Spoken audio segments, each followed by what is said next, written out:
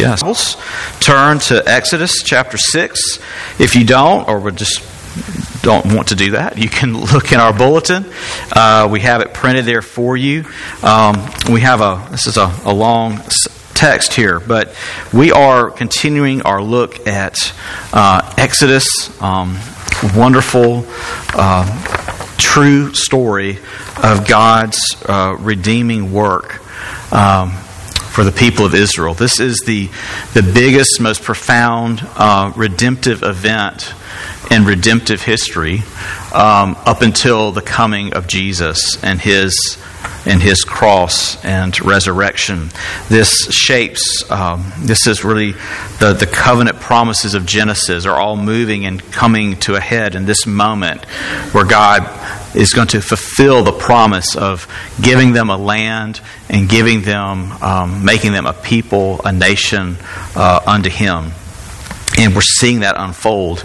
I don't know if you've noticed this. If you've been here, you probably have, that there's a lot of repetition in these last 4 chapters. If it feels like some of the sermons are the same, it's the same. It's a lot of the same thing, And so I sometimes I go, how can I make this new and fresh and say it in a different way? And that's part of my job. But, God keeps saying the same thing over and over again. I guess we need to hear it over and over again, right?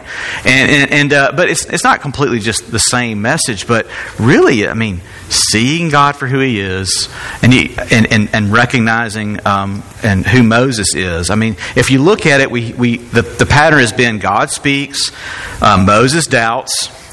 Moses even argues with God sometimes. Moses speaks God's word reluctantly. Expectations are not met. And then Moses doubts again, and then God repeats His word. It's just this kind of, it sounds familiar, doesn't it? It sounds like my life. God, I believe You. I'm kind of struggling to believe You. God keeps speaking in my life. I see Him work, and it doesn't quite work out. And then I doubt again. He keeps speaking. That's why we do this once a week, because this is how we are. But smack in the middle of this passage is a genealogy. I'm going to get Vince to read all these names. He'd read them in Sunday school. Tim was delighted with his execution of that, and they shared that. So if I struggle, I'm going to look to Vince. The secret to reading Hebrew names is just to say it with confidence, and everyone goes, "I guess that's how you say it. I guess that's it." And no, I do try to remember my Hebrew training, which I did have some all those years ago. But why is this passage, as we're about to read it, why does it have this genealogy?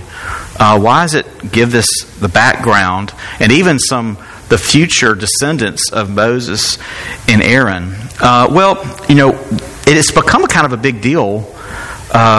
A trendy thing to do this genealogy, Ancestry.com, and because why has this become a thing? Well, in our society, we're focused on determining our own identity. That's become the new thing. You can self-identify. You can just figure out who you are, and so that's a lot of pressure. And so one of the ways to do that is to see where you came from. And so I think that's why this is such a big deal. My great uncle had sent his one of his DNA profile. He was into this, and he kind of did this on his own. There's some branches of our family he's traced, but he sent it to some genealogy.com, ancestry.com. I don't know which one. I think he got the discount package, because he said I sent it off and it came back and it said I'm from Western Europe, and he was like, "Thanks, I figured that out without, Basically, it was like, "You're white." And he was like, "Okay, thanks, I didn't know that." I have so much clarity now to my life. Thanks for that. Western Europe, that's very general. But one of the questions in there was, in our discussion for Faith Conversations, was, do you know your background? And does it shape who you are? Do you think, how much does it? I don't know. I haven't done haven't gone way back. I know a few generations back. I have one maternal great-grandfather was a county judge, Judge Lonnie Cook. And when I go to Moundville, Alabama, West Alabama. There are some older folks that remember Judge Lonnie. They had been before his court, and he was apparently a pretty harsh judge. Anyway, so they have one. That's a judge. That's pretty cool, right? And then one of my paternal grandfathers was a trapper, a great grandfather. He was a trapper. Yeah, I said trapper. And also in the same county. So, I had one great-grandfather that was a judge and one that was a trapper. I don't know what to do with that, really. I don't know how that's really affected me. If that helps you know me, let me know. Maybe y'all can go, I see it now. I see it. I don't know. Anyway, but we get this genealogy, and why? Well, again, the reader needs to be reminded who these guys are. And really, these guys need to be reminded who they are as they continue this mission with great doubt and great fear. Who are you? And how is God going to work? And so that's what this is. Who do they think they are? And this passage gets to that. So before we read it, let me pray. Gracious God, thank you for speaking to us through your word, and thank you for this family tree of Moses and Aaron. Thank you for your grace, your patience we see, your faithfulness we see in this passage. Encourage us in who you are and how you use people like Moses and Aaron, people like us, to bring about your purposes, your kingdom. We pray this in Jesus' name. Amen. So starting with verse 8 of chapter 6. This is overlapping what we looked at last week, just to give us context. God says, I will bring you into the land that I swore to give to Abraham, to Isaac, and to Jacob. I will give it to you for a possession. I am the Lord. Moses spoke thus to the people of Israel, but they did not listen to Moses because of their broken spirit and harsh slavery.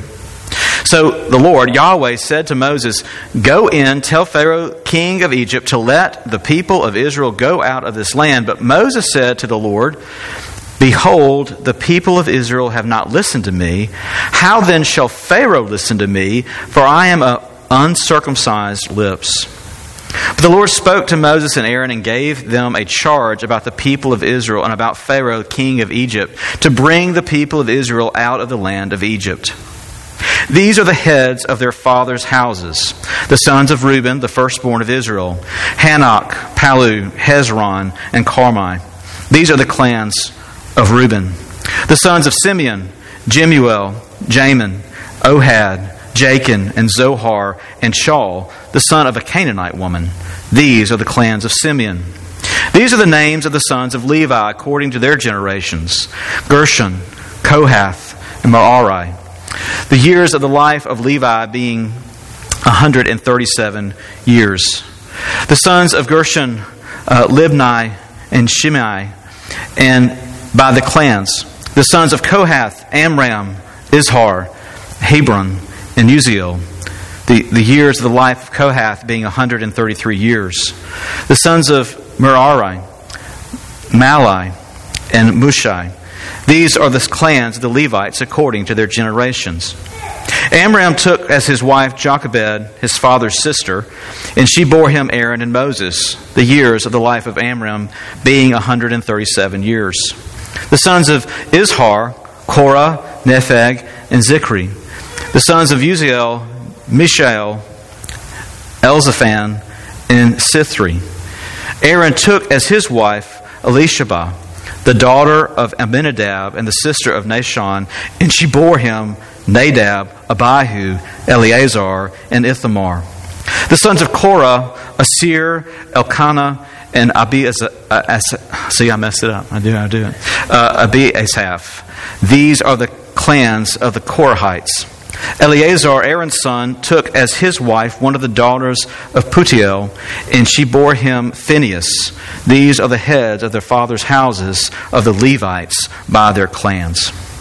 These are Aaron and Moses, to whom the Lord said, bring out the people of Israel from the land of Egypt by their host. It was they who spoke to Pharaoh, king of Egypt, about bringing out the people of Israel from Egypt. This Moses and this Aaron.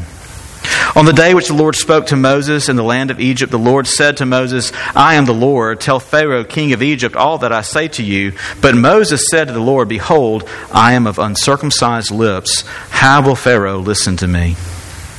And the Lord said to Moses, See, I have made you like God to Pharaoh, and your brother Aaron shall be your prophet. You shall speak all that I command you. Your brother Aaron shall tell Pharaoh to let the people of Israel go out of his land. But I will harden Pharaoh's heart, and though I multiply my signs and wonders in the land of Egypt, Pharaoh will not listen to you. Then I will lay my hand on Egypt and bring my host, my people of the children of Israel, out of the land of Egypt by great acts of judgment. The Egyptians shall know that I am the Lord when I stretch out my hand against Egypt and bring out the people of Israel from among them. Moses and Aaron did so. They did just as the Lord commanded them. Now Moses was 80 years old and Aaron 83 years old when they spoke to Pharaoh.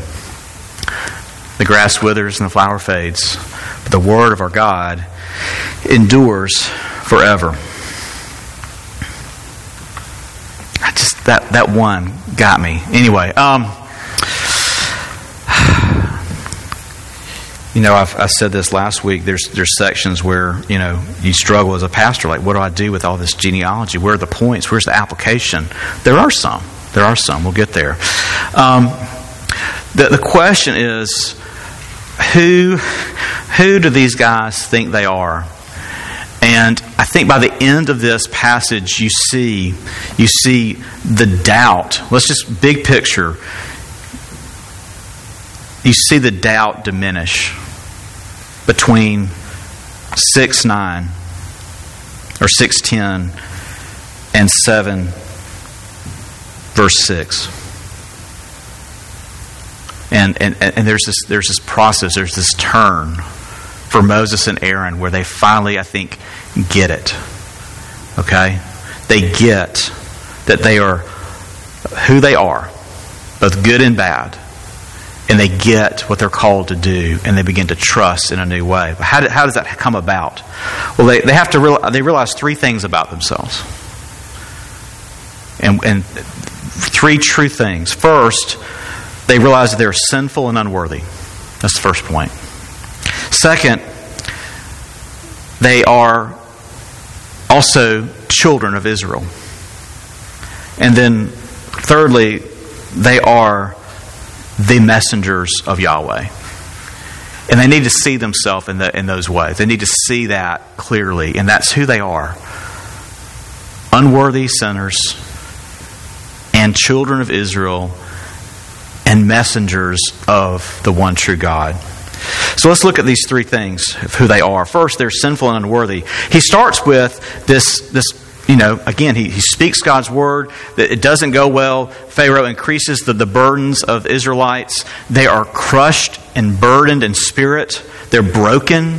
And they now, these who responded in such faith to God sees us, God hears us, God is with us. Now that their burdens are increased and they're having to keep the quota of bricks, even though they have to go get their own straw, they are now burdened and they are just downcast. And Moses says, why, God, do you want me to keep up this mission? Why do you continue to ask me to do this? He says, I am a man of uncircumcised lips. Now, we just talked about circumcision last week. That's a weird visual. That's weird. Anyway, so what does he mean by that? Well, it's metaphorical, and it's throughout the scriptures we see talking about uncircumcised being like profane or outside or unholy, outside of God's people. Again, if you're not circumcised, you're what? Cut off. You're an outsider. And he's saying, my lips, my ability to speak, there is no power, there is no righteousness in it. I am sinful and unworthy to speak your words. And note this. God doesn't correct him. Did you get that? Do you ever do that? Do you ever need a pick-me-up? So you go, oh, I'm just really bad at cooking. And because you really want somebody to go, oh, no, you're really good. You ever done that? You're like looking for a compliment, fishing for a compliment. You probably don't mean to, but we do it, Oh yeah, that's my hair today. It's probably not good, is it? Oh no, your hair looks great. You do that. And I don't think Moses was fishing for a compliment, but God doesn't go, no man, you're good. You got this. God doesn't do that. At no point does he correct him. You are a man of uncircumcised lips. You are unworthy. This situation, Moses, is beyond you. And I love that. There's no correction. It's just, So what does he say? He doesn't say, no, you got it all wrong. He goes, no, go say it. I'm going to do it. You go say the thing. I'm going to do it. There's no correction. It's just a reorienting. This is not about you and your qualifications. You remember, it's a very similar statement that Isaiah says, who will go speak on my behalf, And Isaiah goes, here I am, Lord, send me. But I am a man of unclean lips. And God doesn't go, no, you're great, man, you got it. He takes a coal, this is the vision, a coal from the altar where atonement is made, and he touches his lips with it. You know what he's doing there? He's not saying, yeah, Isaiah, you're great. You got this. He said, no, you need atonement because you're right. You're absolutely right. And Moses hits at not I don't want to do it. I don't think it's not about you've got it wrong, God. He's like, I'm wrong. And God's like, yeah, but I'm still going to do it. I'm still going to use you knuckleheads. As my father-in-law likes to talk. He uses that term. I'll use these knuckleheads to do something amazing. These sinful, unworthy, incapable men, he's going to do something amazing. He is determined to accomplish his purposes using people like this. Who do they think they are? I'm convinced Moses finally gets it. I am a man of uncircumcised lips. I am unworthy. I am sinful. And instead of saying, God says, no, you're wrong. Or, yeah, but it's really like, and all that's true, and I'm still going to do this thing. And you're still going to be my messenger. But yes, they are sinful and unworthy. The next thing they see is that they are, because of this genealogy that's been inserted, they are children of Israel. And it's almost like a timeout in the text, isn't it? They say, God says, here's what I'm going to do. He gives them His word. I'm unworthy. And then it says, here, let me tell you who these guys are. Not just, you've heard his birth story, you've heard their immediate family, you've heard their kind of, their life, but where do they come from?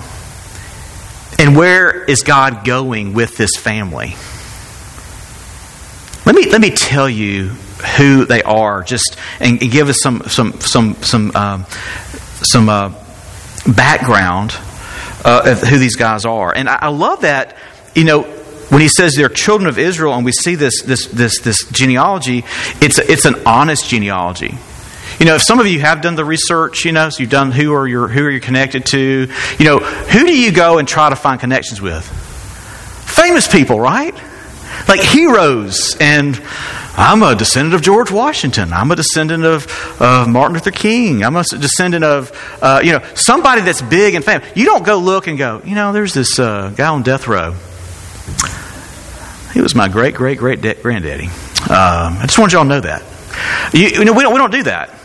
If we ever going to show somebody our genealogy, we're going to show the famous people, the powerful people, the mighty people. That's what we want to be connected to.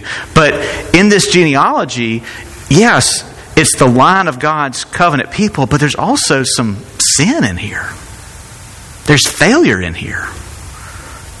Note that, He starts with Reuben. He wants to show, this is about Moses and Aaron primarily, but he starts with showing Levi's not even the firstborn. Okay? Levi's not he's not the one that's supposed to really be in charge and have this, he's the third kid. They make that clear. But also throw in this when you see Reuben's, one of his kids is what? The son of a Canaanite woman. Reuben messed up. Like even in Genesis, before we have the law given, we know they're not supposed to intermarry and marry those who are outside of not just God's ethnic people, but who are not believers. Do not worship the true God. So here we have this. We start out with Shaul being the son of a Canaanite woman. That's not good, but it's true. It happened. And then we get to Moses' actual family, his nuclear family, his mom and dad, and his dad married his father's sister.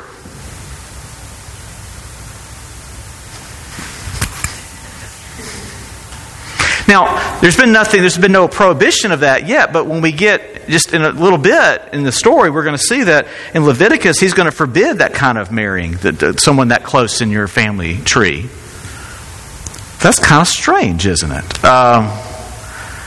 So Moses and Aaron are the grandsons of Levi and the great-grandsons. It's weird. Anyway,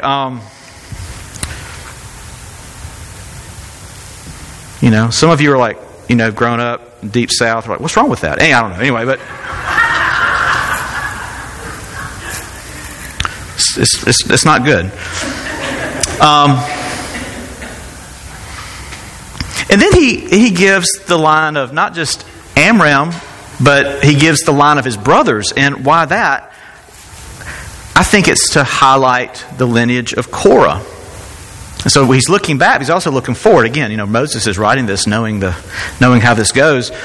Korah, Moses' first cousin, leads a rebellion against him. That's in Numbers 16. It's bad when your first cousin leads a rebellion against you. Has that ever happened to you? So that would be hurtful. And then he mentions Mishael and Elzaphan. I got those names right. Why are they mentioned? Well, their claim to fame is they're the ones that had to drag out the bodies of Nadab and Abihu when they offered unauthorized fire to the Lord. They're the ones that had to drag the bodies of the next in line to be high priest outside the tabernacle. That's their claim to fame. It's an honest genealogy. There's sin and there's weakness, unworthiness throughout. Yet these are God's people. And God has chosen to pour out His love and to keep His promise to them. But it also records good things. It's not all bad, but they don't leave the bad out.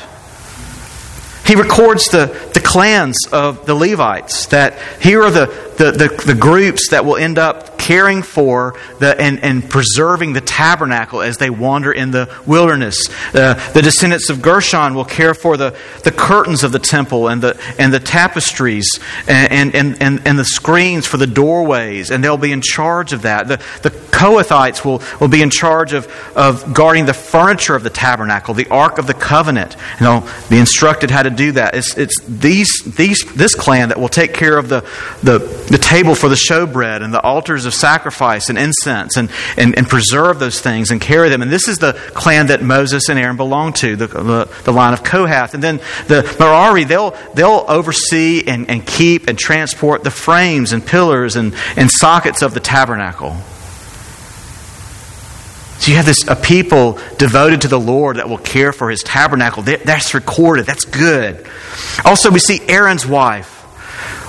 This is kind of a subtle one, but if you're into genealogies, you'll appreciate it. Who is she related to? She's the daughter of Aminadab and the sister of Nahshon. These are two ancestors of King David. And so we have this high priestly line has, some blood of Judah in it, a kingly line as well. Interesting. little foreshadowing, I think, of this priest and king role coming together in Christ. And then you also have the sons of Korah. Korah, not a good guy, right? But his sons were not wiped out. His sons went on to do what? They were guards of the tabernacle, and they wrote psalms. And one of the psalms was our call to worship. The sons of Korah. And then finally we end on probably the highest note, this man Phinehas. He was the son of Eleazar, the high priest. He was faithful to God in Numbers 25 when people were worshiping Baal and taking Midianite wives. He defended the faith and was strong. He became a leader of the Israelite armies in Numbers 31. He went on to enter the promised land. He was one of the few that lived that long and preserved and saw the promised land. And he becomes the high priest. And you see that in Chronicles 9:20. So you see the bad, but you see the good. You see that, there are people that you probably want to hide in your family tree. And there are people you want to go, yeah, you see? George Washington, yeah, okay. Or for this, it's pointing ahead. Look what God's going to do through His people. Look at His, not only how He overcomes the sin there, but how He brings blessing and moves His redemptive purposes forward through this family, through this line. This is who Aaron and Moses are. They are pieces. They are this people in the line of progression of God fulfilling His purpose. And that's the ultimate big picture of why He gives His genealogy, is to give us, to trace the lineage of the promised seed. The lineage of God's promised, His promise to His people. And this is the identical genealogy that's given in Genesis 46, 8 through 10. He's keeping His covenant promise. He's the covenant-keeping God. He is Yahweh, the great I am, that I am who I am. I will do this even through people like this. They are children of Israel, God's covenant people. They are sinful and unworthy. And that lineage, that ancestry, doesn't make them better than anyone else. They're just part of the people that God has chosen to bless and keep and move His redemptive plan forward. And finally, what they come to see, the third thing, is they are messengers of Yahweh.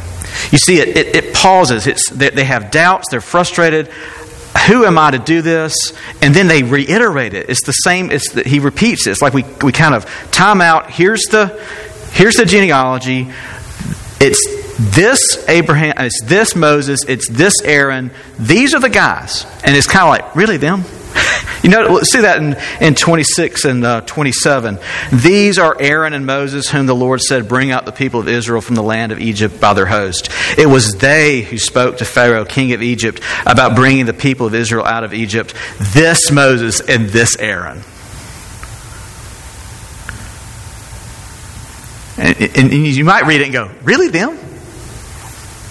That's not that impressive.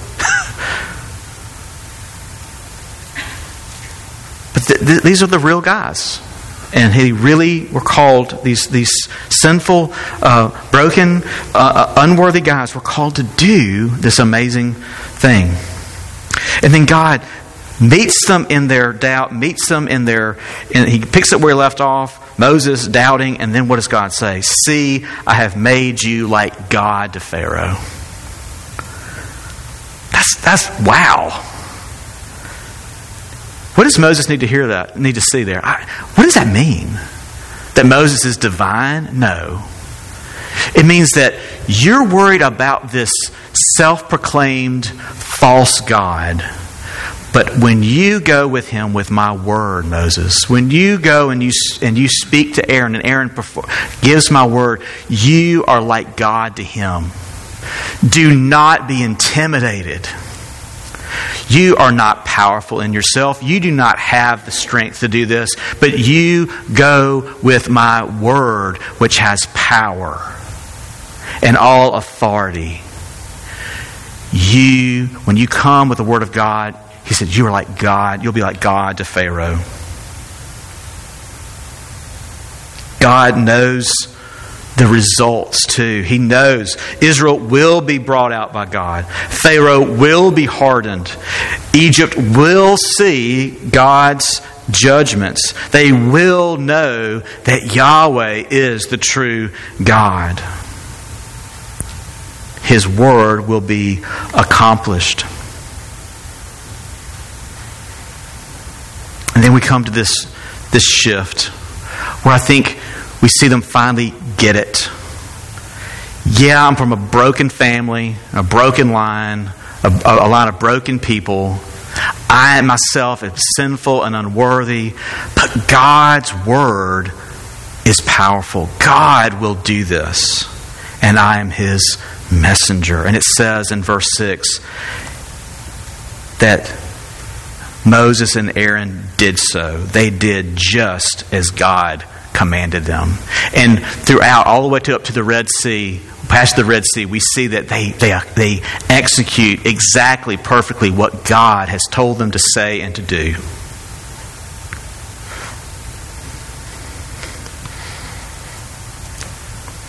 God has made you and me His messengers too. If you are in Christ, you are part of this lineage. Your name is written in the book of life. And I don't know exactly, but maybe it's written like this, like a family tree. And maybe not blood-related relations, but just this person witnessed to this person, who witnessed to this person, who witnessed to this person, who, a spiritual family tree. But that your name's written and you're secure, you're His. Yeah, you're broken, and yeah, you're unworthy. And yes, this is all beyond you. But we, like Moses and Aaron, are called to proclaim the Word of God. This isn't just the job of the pastor, the preacher, the elder, the deacon. It's all of us. He's given us a mission. He's given us His word. And just like Moses, yeah, it's true. We need to be humbled by who we are in our own strength. But we need to be encouraged that we are children of promise, part of this family, part of the true Israel, because we have been engrafted into His people through Christ.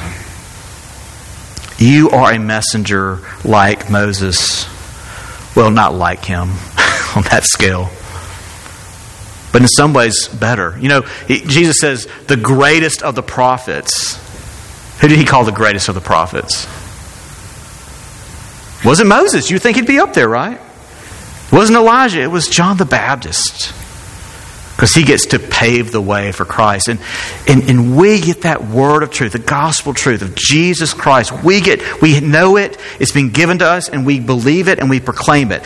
Moses and Aaron finally believe it, and now they proclaim it with confidence, not in themselves, but in God. And I encourage you to do that as well. You've been given this mission. We see it in Matthew 28. Jesus said to them, all authority in heaven and earth has been given to me. He doesn't say, to you. I have all authority. I have all the power. Therefore, you go, what? And make disciples of all nations, baptizing them in the name of the Father and the Son and the Holy Spirit, teaching them to observe all that I have commanded you. And behold, I am with you always to the end. What's the confidence? What's our confidence in carrying out this ministry of reconciliation given to us? It's not, you have all authority and power. I have it. And I will be with you to the end. I'm convinced that's where Moses and Aaron are. Maybe I don't know. I'm just imagining them looking at each other at 80 and 83 going, you know what? It's not about us. We are not up to this. But I think God's going to do this.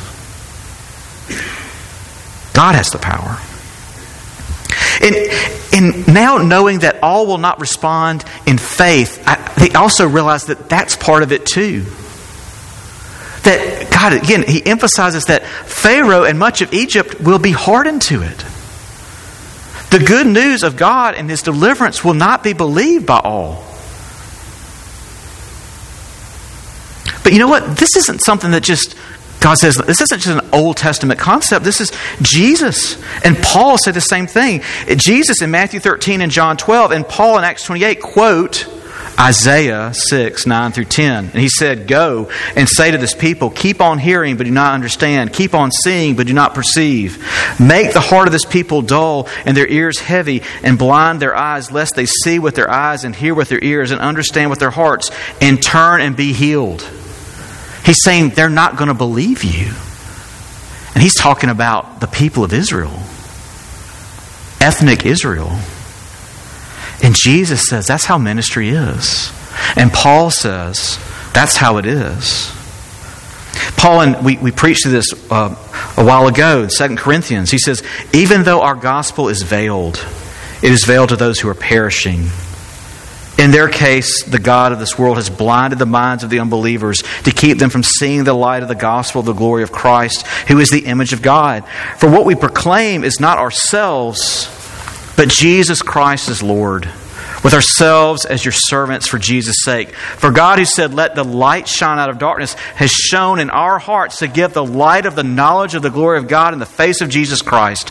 But we have this treasures in jars of clay, to show that the surpassing power belongs not to God, but belongs to God and not to us. The treasure is precious, it's powerful, and is giving to weak, sinful people like us. But even as we proclaim it, not all will believe. To some it will be veiled. And so Moses and Aaron are not worried about, am I good enough? Or what are the results going to be? They're trusting that God's word will go out and accomplish its purpose. Either salvation or judgment.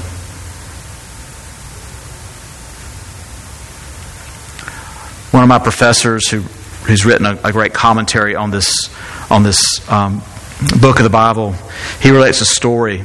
He says, when I was in Tunisia several years ago, I met a missionary who had yet to see a convert in 14 years of laboring for Christ. He still proclaimed the gospel diligently. The missionary explained that he was called to preach God's words with no guarantee of people coming to Christ. He says God will use His word how and when He sees fit. Our job is to obey by preaching His word. And that's the freedom that Moses and Aaron finally come to. Who do they think they are? Broken, sinful people, unworthy, yet recipients of God's powerful word, with confidence that God is going to work. And all they have to do is go and proclaim it. That's what He's called us to do. And there's no rejoicing in people not believing. There's no there's no joy in that. When Paul talks about that in Romans 9, he goes, if I could be a curse and my people would believe, if I could switch places. He has a heart for wanting people to believe. But you know what? That's not up to us. So if you're sitting here right now going, I can't be an evangelist, I can't talk about the gospel because I'm unworthy. Well, of course you are. If you're doing it because I've got a sordid history and a weird family tree and maybe you're worried about the past or the future, of course you do. But God has decided to love you, and He has given you and me, share in this ministry of reconciliation. And His word will go out and accomplish its purpose. Do you trust Him? Can you rest in Him? Can we operate in this freedom that Moses and Aaron have found here at the end of their struggle? Again, if you're like them right now, you're in the back and forth, that's okay. My prayer is that we would step into and believe that God can use you and me to bring about His kingdom, His purposes. Even us, He can do that. Let's pray. Gracious God, we thank You for Your word. We thank You that that we, through reading Your word, know who we are. And it's an honest assessment. And yet, there is great comfort,